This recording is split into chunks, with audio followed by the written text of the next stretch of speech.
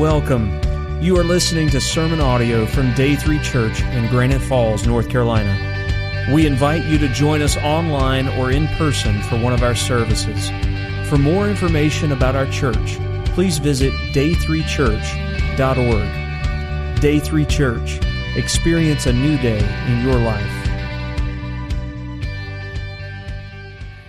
I appreciate your worship. When I get to slip to the corners sometimes right before coming out, and I can look across and see you worshiping the Lord. And I greatly appreciate that. We ought to do that. But there are other ways we ought to also worship Him, and that's with our lives. And that's with the choices we make and the way we live. That's really behind, I guess, the purpose of this series. We spent 7 weeks talking about reasons why the Bible is true. And now we've moved from that to talk about, so since the Bible is true, then there's some things that we need to be paying attention to that the Bible says. We started out this series just by talking about if the Bible's true, you ought to read it, kind of foundationally.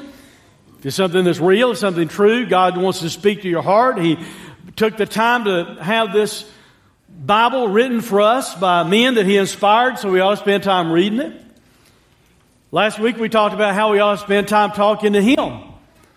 Because He calls us to prayer also, and that's the other part of the relationship and a conversation taking place, us talking to God. Today we're going to start getting a little bit specific about some things. Since the Bible is true, that means that we ought to apply what it says to our lives. And that includes things that have been maybe debated a lot, or things that are starting to be morphed and changed by our culture, such as marriage. If the Bible is true, that means what the Bible says about marriage is also true. And we need to pay attention to what the Bible has to say. We need to look at what the Bible says and apply it to marriage. And that's our topic today. Now, in a few minutes, you're going to think, wow, that kind of seems a little bit strange because of some of the areas I'm going to go for a Mother's Day message.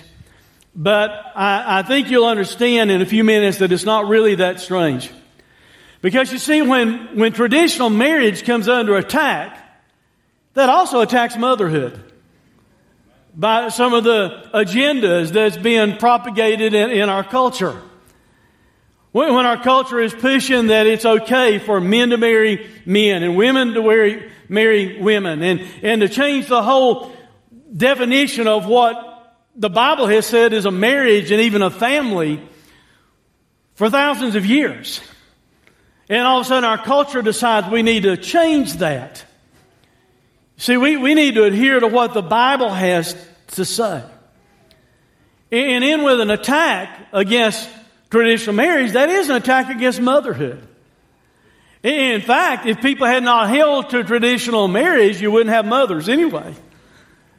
So I think it is a message that we need to think about and apply today. We've lived in a culture for several years now that whether it be Hollywood or media or sometimes politicians, it's like they've got this agenda that they want to completely rewrite our culture. Rewrite what family is about. Rewrite what marriage is about.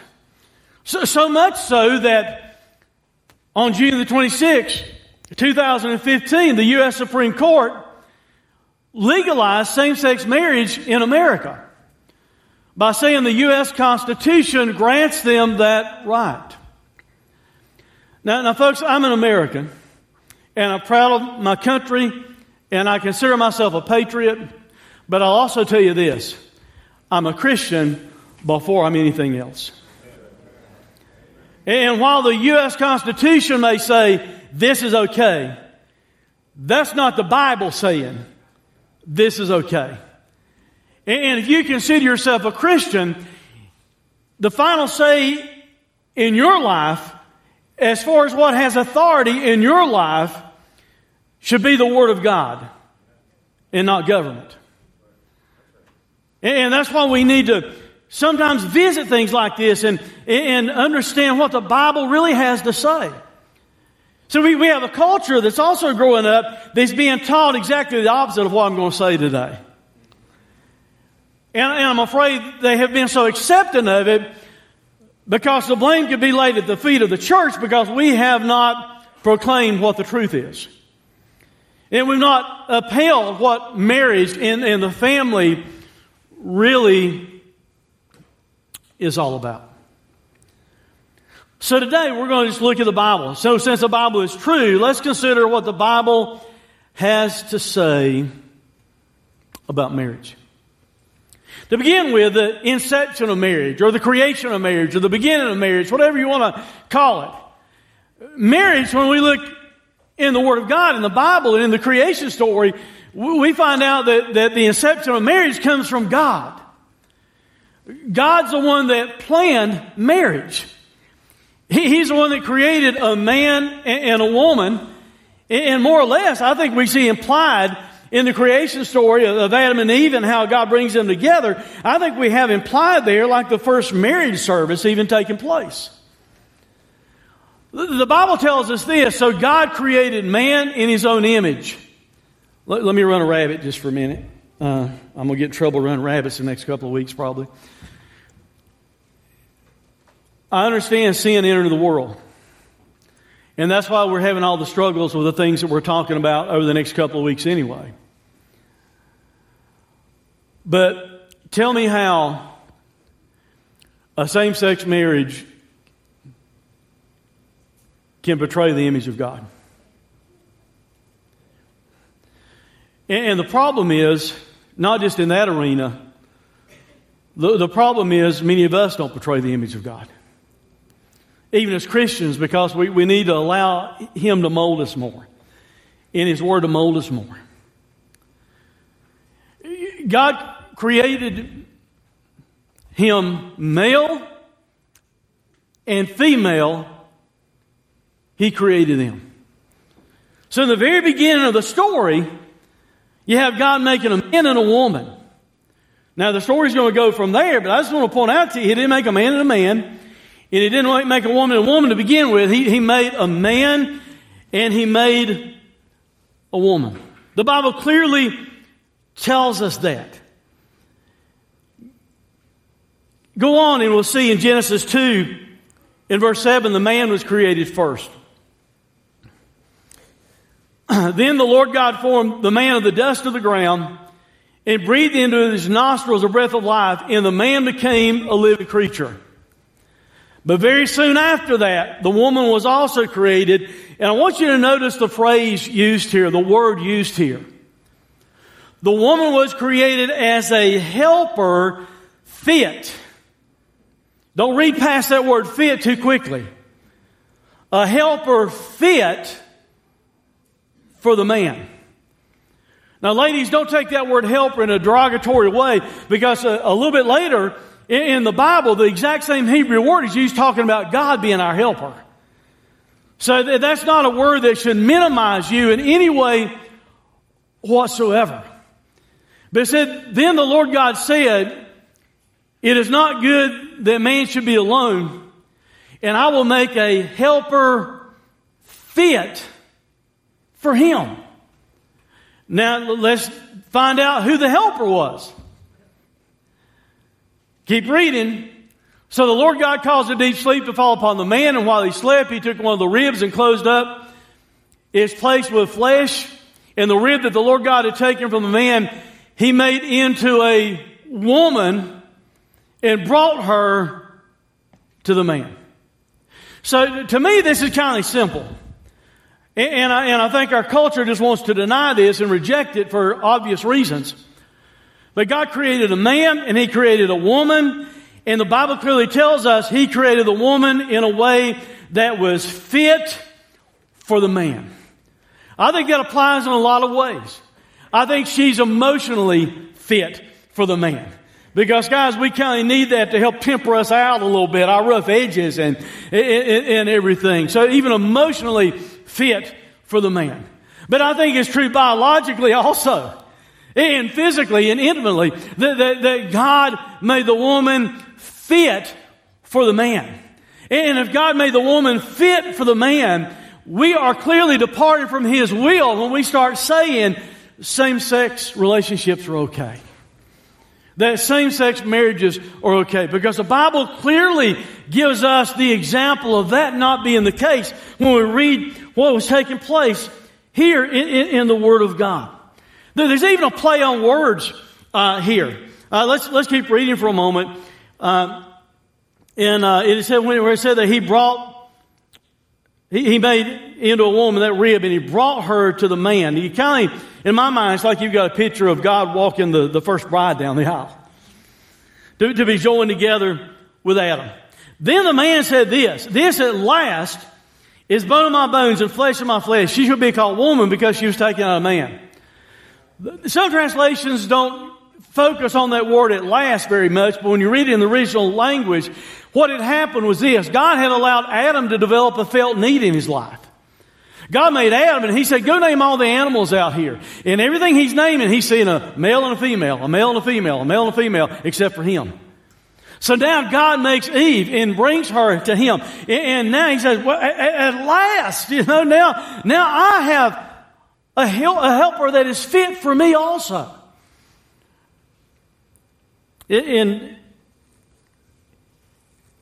verse 23, I think it's Adam that was speaking. Most theologians believe when you go to verse 23 said, at last is the bone of my bones, flesh of my flesh. She should be called woman because she was taken out of man. By the way, it's actually a play on words there that I failed to mention. The word for woman is in the Hebrew is the word isha, and the word for man is ish. And the only difference is it has an A on the end. I think God, even the Holy Spirit, even chose a play on words to show us the close connection that ought to be between the husband and the wife, even by the naming process that we find there. But I think most theologians believe this. When you get down to verse 24 and 25, I think it's God speaking again. And here's what God says. Therefore a man shall leave his father and his mother and hold fast to his wife, and they shall become one flesh. And the man and his wife were both naked, and they were not ashamed. The old King James said leave and cleave. But the word that's translated cleave in the King James actually means to be glued to. So I like this translation in the English Standard Version. Therefore a man shall leave his father and his mother. Hey, when you get married, the most important relationship in your life is no longer your parents, it's your spouse at that point in time. There's a leaving aspect that takes place there. And you're to hold fast. He's using words of commitment. We'll talk more about that in a moment. And they shall become one flesh. And they were naked and they weren't ashamed. There's a principle in studying the Bible that theologians refer to as the first mentioned principle. And what the first mentioned principle means is this. When you're looking at a particular topic, it's good to go and look at what the Bible said about it in the first instance. Because the first occurrence of a situation or a topic in the Bible, most of the time, gives you a clear picture of where the heart of God is. And in this particular instance, in the first mentioned principle, and we go to what's said about a man and a woman being made and brought together in this relationship, it's clearly said in Genesis, it was a man and it was a woman that was brought together. So that first mentioned principle clearly shows us that God's intent, His original intent, and God's purpose, even in the way He made us. I mean, I don't want to get coy and talk about anatomy, but even the way God made us ought to show us that it's a man and a woman that's supposed to come together. It's a man and a woman that's supposed to be married. God creates marriage, but then He also provides some instructions for marriage. Instructions for marriage. God didn't just create marriage, the inception of marriage, and say, figure it out yourself. God gives us some instructions that we need to pay attention to and apply to our lives when it comes to marriage. First of all, He gives some instructions of commitment.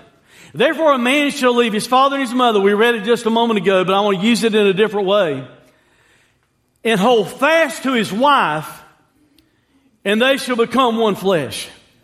To me, that verse oozes of commitment. Because you're leaving, You're holding to someone, and it's like God has made you one body. It's like God has brought you together as one person. God didn't bring Eve to Adam and say, well, Adam, just kind of enjoy her as long as you like to, and then when you get tired of her, move on somewhere else. God wasn't trying to establish and set up a one-night stand when He was creating Eve and bringing Eve and Adam together. He was setting up commitment between them. And this verse speaks of commitment, about them being brought together and being joined together as one flesh. He tells them literally that to go and become intimate. That's what that language even refers to, in one flesh. And there's have that commitment together, not just to be intimate and then separate and then move on. God's original ideal of marriage involves permanence. It's a commitment of joining two individuals together for life. That's God's original picture, original ideal of marriage. Now, having said that, we don't live in a perfect world, do we?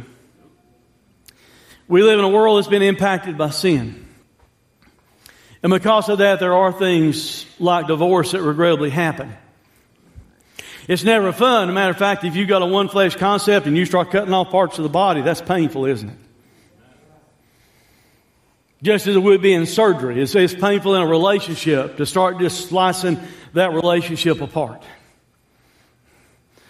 But we had this thing called sin that entered the world. And because of sin, that's the root cause of things that lead to divorce anyway. So while the message today is about marriage, not about divorce, I still think I need to talk to you a little bit about divorce too.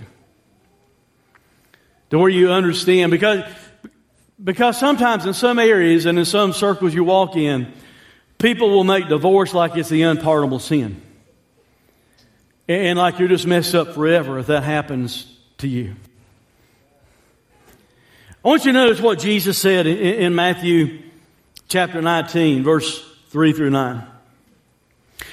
The Pharisees came to Him and tested Him by asking, is it lawful to divorce one's wife? And I underlined some stuff here, just words stand out. For any cause. Hey, Jesus, if she burns the biscuits, can I divorce her? I mean, for any reason whatsoever. Here's the response of Jesus. Have you not read that He who created them from the beginning made them male and female? Once again, that's God in the flesh reaffirming what I just said as He points back to Genesis and He says a marriage is a man and a woman. And He said, therefore a man shall leave his father and his mother and hold fast to his wife. He's quoting what we just looked at. And they shall become one flesh. So they're no longer two, but one flesh. And then Jesus says this, what therefore God is joined together, let not man separate. Let's keep reading. They said to Him, because they didn't like His answer. They said to Him, why then did Moses command one to give a certificate of divorce and send her away? See, and Jesus will straighten them out here in just a second. Moses never commanded anybody to divorce anyone. They're trying to act like they've got a right to do it because they thought they were commanded. Jesus said to them, because of the hardness of your heart, Moses allowed you to divorce your wives. Not command, but allowed. But then notice what Jesus says here.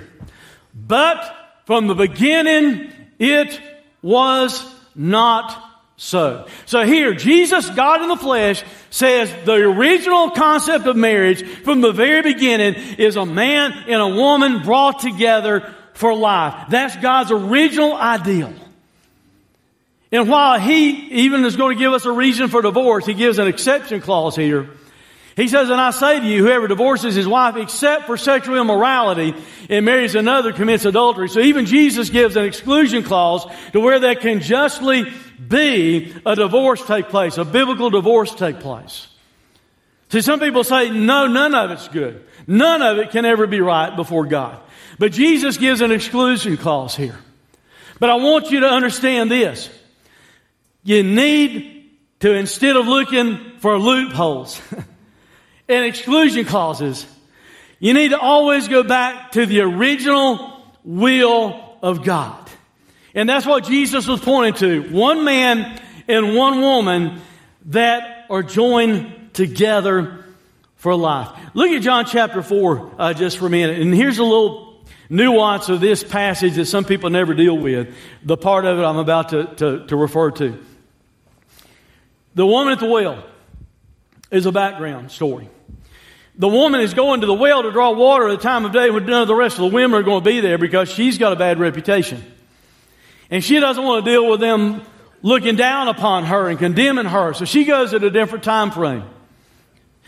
Jesus said to her, go call your husband. They've been having a conversation now for a minute. Go call your husband and come here.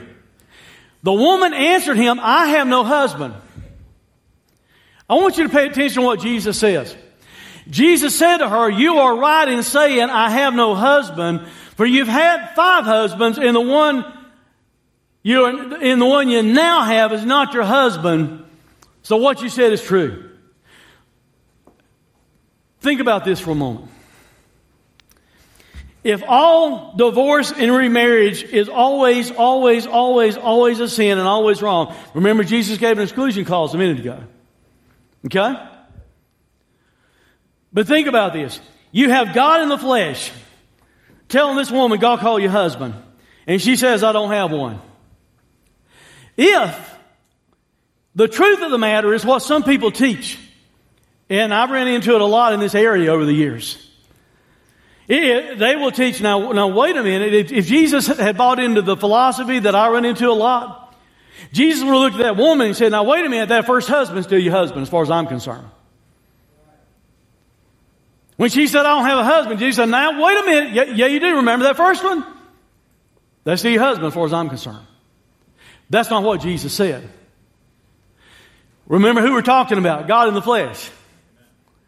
If he wanted to teach that as a principle of marriage, that all divorce is always completely wrong, Jesus would have said, that first husband, you said you don't have a husband, but you do. You're married to that first one. Remember that one? Jesus had a perfect opportunity to correct her. He did not. Instead, he agrees with her. And he says, what you said is correct. Now, once again, that's about all I want to say about that, because the message today is about marriage. It's not about divorce. But I felt like I needed to be fair and deal with all of it. The deal with it is still this. In every couple I have ever married, whether they have gone through a divorce and it was a biblical divorce, or it's a young couple getting married for the first time, I always tell them, you need to view God's original concept. God's original plan for marriage is the one man, one woman joined together for life. And here's why I tell them that. Because if they don't buy into that original concept, if in the back of their mind they're thinking, well, if things don't work out, we can just get a divorce, then you're a hop, skip, and a jump from getting a divorce already before you get married. I understand it's not always easy. I understand relationships are tough. My wife is here, and she probably could tell you many times I've acted in a way she probably wanted just to take off and go some other direction. And there have been times that I might have felt like that, like early on in the marriage, and having arguments and debates and things like that. You know what I'm thankful for? I'm thankful for God's grace and mercy that's kept us together all these years. We need to hold of what God's original plan was. To enforce that, put some teeth in it. Listen to what God said in Malachi. For the Lord, the God of Israel, saith that he hateth putting away. He's talking about divorce. For one coveteth violence with his garment, and saith the Lord of hosts, therefore take heed to your spirit that you don't deal treacherously. He was talking to the men for dealing treacherously with their wives and divorcing them without cause. And God is saying, I hate divorce. The inception of marriage is from God. God gives us instructions of marriage, an instruction of commitment. But also, marriage was an instruction to multiply. But because, going back to Genesis again, next slide please. It says in Genesis 1:28, and God blessed them and said to them, the them is Adam and Eve, just to be clear, a man and a woman, Be fruitful and multiply and fill the earth and subdue it and have dominion over the fish of the sea and over the birds of the heavens, over every living thing that moves on the earth. Okay, I'm sorry. I'm just an old country boy being real logical here. How can a same-sex marriage meet this instruction to multiply? It cannot. A man and a man's not going to have babies. We've got a crazy adoption program that's allowing some of those adoptions to take place, but they can't have a baby. A woman and a woman's not going to have a baby. It's impossible for a same-sex union to multiply. So foundationally, in the very beginning, when God's laying out this thing of marriage and them being brought together in an intimate way, and having children and multiplying, that's one of the things He tells them, be fruitful and multiply. And that's impossible to happen in a same-sex union. If Adam and Eve had adopted some of the ideology that's being kicked around out in our culture today, you and I wouldn't be here. And the human race would not have existed, because the multiplication that we're told here could not have taken place. Does that sound logical to you? We also are given instructions of behavior. This is the part where I get to meddle, and some of you won't like it probably. Instructions of behavior concerning marriage. Here's what I view as a starting point. Even when you start thinking about dating somebody, this isn't just addressing marriage. I think this addresses a lot of things, business relationships and a lot of stuff. But Paul writes this in 2 Corinthians, do not be unequally yoked with unbelievers. For what partnership has righteousness with lawlessness, or what fellowship has light with darkness?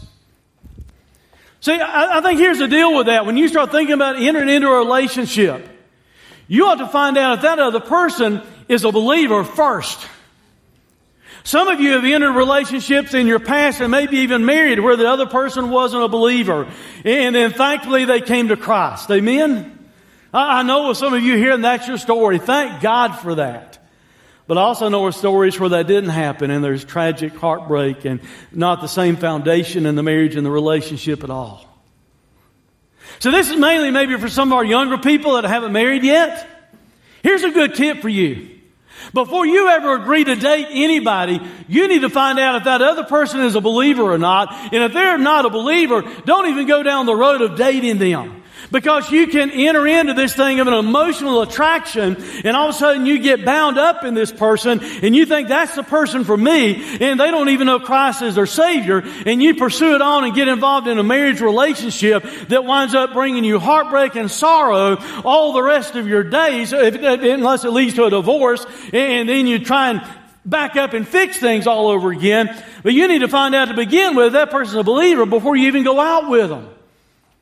Young lady, if some guy comes up and wants to take you on a date or take you to the prom, you need to ask him if he's a Christian.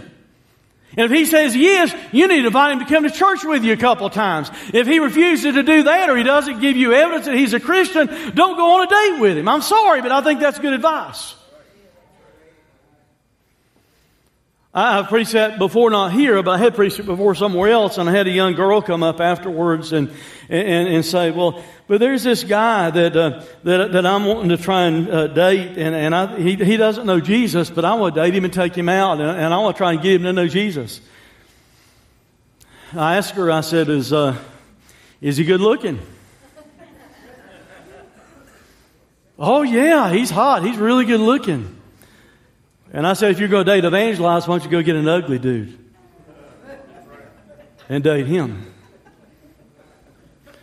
You see, that revealed her true motives to her. I'm just trying to save you some trouble. Foundational place to start. Be sure that other person has the same spiritual foundation that you have in your life. And for you being a Christian, that means that person knows Christ as their Savior. He gives some instructions to the wives. In Ephesians chapter 5, wives, submit to your own husbands as to the Lord. Ladies, let me put that in perspective. The verse right before it talks about believers submitting to believers. So guys, that in context means that, hey, sometimes we may have to be submissive too. Amen? If I have to be submissive to another believer, I may have to be submissive to my wife about something sometime. Okay? And the word is not a derogatory term. It's a military word that talks about order and function anyway. It doesn't mean you're less than him. But it says submit to your own husbands as to the Lord. And here's the secret. Here's the trick in that. I know enough from being married in 40 years that I guarantee you there were days that Becky did not want to submit to me. Because I'd been a numbskull or whatever. I could call myself something else, but we're in church, so I won't. And some of you ladies have had the same thing happen. And you're thinking, I don't really like him right now, so I don't want to submit to him. Here's a way you train your mind to be submissive. You look beyond who he is and you look to Jesus. Because you're submitting to him as unto the Lord. That's who you're really submitting to, is Jesus in that moment. And he goes on and says, for the husbands, the head of the wife is Christ, is the head of the church. You'll have to back up, please. You'll have to ask Jesus about all this, why he chose to do it like that, why he had the husband to be made first, and why he considers him the head of the wife or the head of the family. As Christ is the head of the church's body, and he's its Savior, and as the church submits to Christ, so also wives should submit in everything to their husbands. You know what I think the problem is there? It says, as the church submits to Christ, a lot of wives haven't had a picture of a submissive church. And that hurts to say that. But if we'd be more submissive as a church to the will of God and His purposes in our lives, maybe wives would have a better illustration of how they're supposed to be submissive. He also gives advice to the husband. Instructions of behavior for the husband. Ladies, as much as you might dislike that idea of submit, always in the Bible, it seems to me, when it's talking about the marriage relationship and the family, always God throws more in the lap of the husband than He did the wife. You think that submission stuff sounded tough? Look what's said here. Husbands, love your wives as Christ loved the church, and He gave Himself up for her. It might be tough to be told to be submissive. The husbands have just been told to love your wife like Jesus loved the church. Hey, Jesus went to the cross for the church.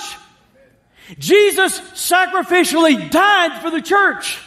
And if more of us could convince our wives that we sacrificially love them, we wouldn't have much problem with them being able to be submissive if they know we love them like Christ loved the church.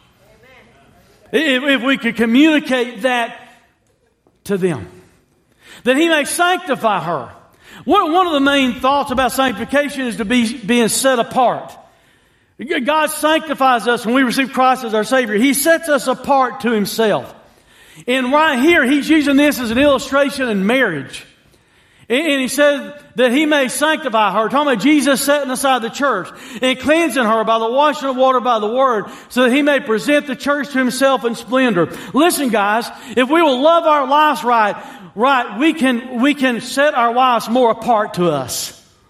More apart to maybe how we feel like they need to be. We can mold them and transform them by our love. It says without spot or wrinkle or any such thing, that she may be holy and without blemish. In the same way, husbands should love their wives as their own bodies. He who loves his wife loves himself. Come back to that one flesh concept we were talking about earlier. If you are loving your wife correctly, guys, you're really loving yourself. Hey, if you think you can be mean to her during the day and expect things to be cool in the bedroom at night, you're deluding yourself. We need to learn to love them like Christ loved the church. Because if you hurt her, you're hurting yourself. If I pulled a hammer out and hit myself on the hand, it's going to hurt. Because it's part of my body. And if you intentionally hurt your spouse, whether it be you as a man hurting your wife. I'm not talking about necessarily physically. There's a lot of emotional things you can do to hurt them. Or a woman, the wife also hurting your husband intentionally. You're part of one body. It's going to hurt. It's not going to make things go well in the relationship.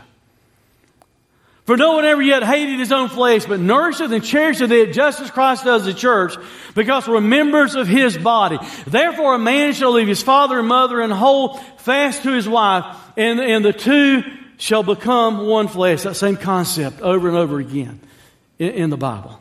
A man and a woman married for a life becoming one flesh is God's original plan. Is God's original ideal. There's also a foundational principle or a foundational behavior that he closes out this section about. I start to say it's a strange thing. It's not. I think it's an important thing for us to notice. That in this section of Scripture where Paul, under divine inspiration of the Holy Spirit of God, is writing about the husband and wife relationship, he sums it up with these two verses. I'm going to deal with verse 32 in just a moment, so I'm just going to read verse 33 right now. However, let each one of you love his wife as himself, and let the wife see that she respects her husband. He's summing all that up about the husband and wife relationship. And he gives us two huge goals to have in mind. Husband, men, you're supposed to have in your mind loving your wife. You ought to be planning day in and day out, how can I let her know I love her? And a lot of times the way we want to love them is maybe not the way that they're needing to be loved in the moment. We think of it as the bedroom all the time. It could be doing the dishes or mopping the floor. Figured I'd get an amen there.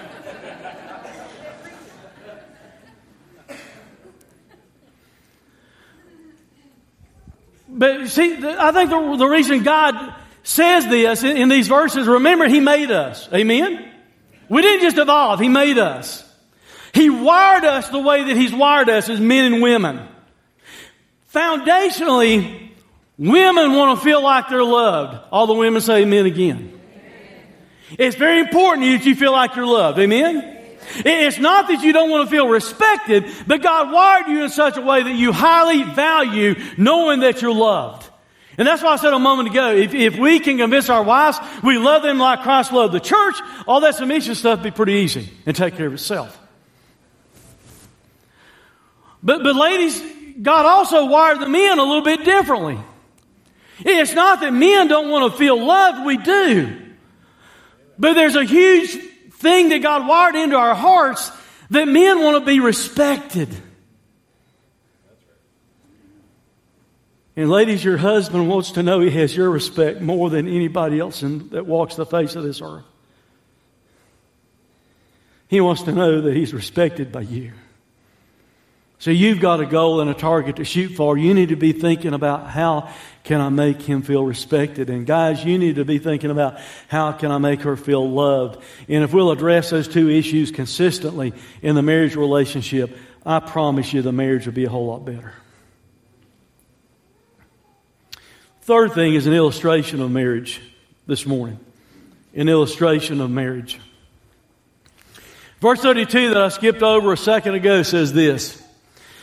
This mystery is profound, Paul is saying, and I'm saying that it refers to Christ and the church.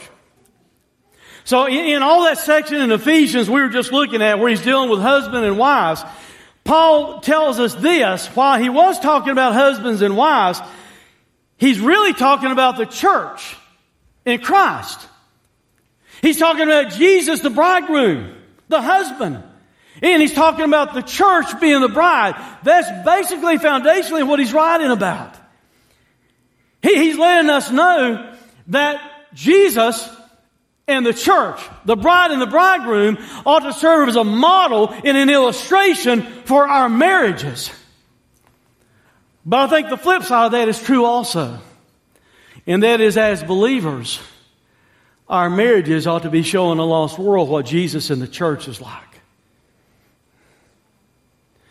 I want to come back to something I said earlier about multiplying. How can a same-sex relationship, how can a same-sex marriage give a picture of Christ and the church? My argument to you is that it cannot. Let me put that in perspective. I'm not saying that they can't seem loving toward each other. I'm not saying that they can't be benevolent toward each other. But when their behavior is going directly opposed to what the Word of God says, when their practice is going exactly opposite to what the Bible says, how in the world can them practicing things that the Bible says is clearly wrong and clearly sinful and clearly opposite of God's will, how in the world can that give an illustration and a picture of Jesus and the church? And my argument is, it can't.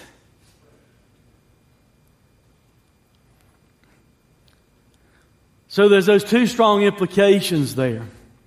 The first one I've already dealt with. How can same-sex marriage portray Christ in the church? It can't, really. Not fully, not biblically, not correctly. The second implication is this. Is your marriage giving a correct picture of Christ in the church? Pretty easy for us as conservative believers a lot of times just to want to apply the Bible in certain areas, such as same-sex marriage or homosexuality. What about us? What about your marriage? What about your relationship? Is it giving a picture to the people around you in the world of Jesus and the church? Are you sacrificially loving each other? Are you being submissive to each other when it warrants to be submissive? Are you molding each other with the love that you have for each other like Jesus is molding the church? Are you applying that one flesh concept where you recognize if you hurt your spouse, you're hurting yourself? Are you loving like Jesus loves? Are you giving the respect that the Bible tells us to give the respect? Are you really giving a picture to a lost world around you of Jesus and the church? And if you'd have to say no, maybe today's a good time to start changing that. So since the Bible is true, it needs to be true in areas that's being debated in our culture. It needs to be true in areas of marriage. Next week we're going to talk about, I might not should tell you because some of you may not show up. Some of you may show up really early because I'm going to deal with what the Bible has to say about sex. The world has its concept. We need to give God's concept. And I hope I preached today in the right spirit, guys. I don't want to come across as a homophobe. I don't want to. You see, we need to tell people the truth, but tell them the truth in love. Amen? I think part of the problem is we've not told people the truth. I think you can throw it to the foot of the church. The reason why we have all this taking place, we've not discipled people. They don't even know what the Bible says about marriage. They don't even know why same-sex marriage would be wrong because they just think, well, it's just really loving and it's really cool. I see things posted online all the time. People put pictures up, sometimes of those types of relationships. And they'll hashtag it, things like, nobody can judge me but God. Well, as far as condemning you in eternity, that's true. But as far as judging whether something's right or wrong in your life, that's not true because God's already said that it's wrong. I don't want to come across in the wrong way. But hey, if you attend this church, if you're a member of Day 3 Church, I have the responsibility to watch out for your soul. And that means I need to tell you the truth even if the government shows up and say, you can't keep saying that. I need to tell you the truth, even if it makes me your enemy in some way because you don't like what I say. I'm not trying to be your enemy. I'm not trying to be hateful. I'm not trying to go after groups in our culture. I'm just trying to tell you what the Bible says. And we need to hold to that and teach that. The inception of marriage came from God, not the government. So what He says here ought to be most important. Instructions of marriage. He instructs us, gives us a manual for how to make the thing work if we'll just apply it to our lives and to our marriage. There's an illustration of marriage that we ought to be given a lost world around us to where our marriages, our relationships look like Jesus in the church. So we get ready to go into this time we call an invitation time. On the screen, they're going to bring up about, I think, 5 things that I put up I want you to think about and consider this morning. First one is simply this. Is your marriage a picture of Christ and His church? I understand some of you are struggling. I understand all of us struggle from time to time. Amen? Be honest. But if you don't think your marriage is giving a picture of Jesus and the church, maybe it'd be a good time to ask God to help the marriage. And if you make commitments together today, husbands and wives together, to make the marriage where it looks more like Jesus and the church. Number 2, if you've been misled by our culture to accept definition of marriage that are opposed to God's will, I hope today's a wake-up call for you. In our culture, you're hearing about it from news media and from politicians. Now, I just wish people would be honest with us. We've had politicians who would say on the front end of getting elected, I believe in traditional marriage. I believe that marriage is between a man and a woman until after they got elected, and then they completely changed the story. You're having to face it in schools and everything else. But if you're a Christian, you need to understand what the Bible says should be the authority in your life, including marriage and sexuality. Number 3, do you know Christ is your Savior? Because all the sacrificial love we talked about, that points back to Jesus. He sacrificially loved you enough to die on the cross for your sins. And if you've never trusted in Christ today, why not today? Number 4, as a Christian, ask yourself this: am I living a submissive life to Jesus? Am I living a submissive life to God's will, to what He wants in my life? And number 5, on this Mother's Day, your mother's present during the invitation. I don't care how much you have to disrupt and move around, ask people to get out of your way or whatever. If your mother's here during this invitation, why not during the invitation you go to your mother and thank her for being your mom? If your mother's already gone on like mine has, then during this invitation, maybe pray and thank God for the mother that He gave you. If your mother's not here, and yet she's still alive, reach out to her today. Well, preacher, you don't know my mother. You don't know how difficult that it could be. Yeah, I do. Mine lived with me the last 5 years of her life. But it's maybe if you open up a dialogue by calling her and saying, I love you, thank you for being my mom, it might open up a door to fix some things out of the past.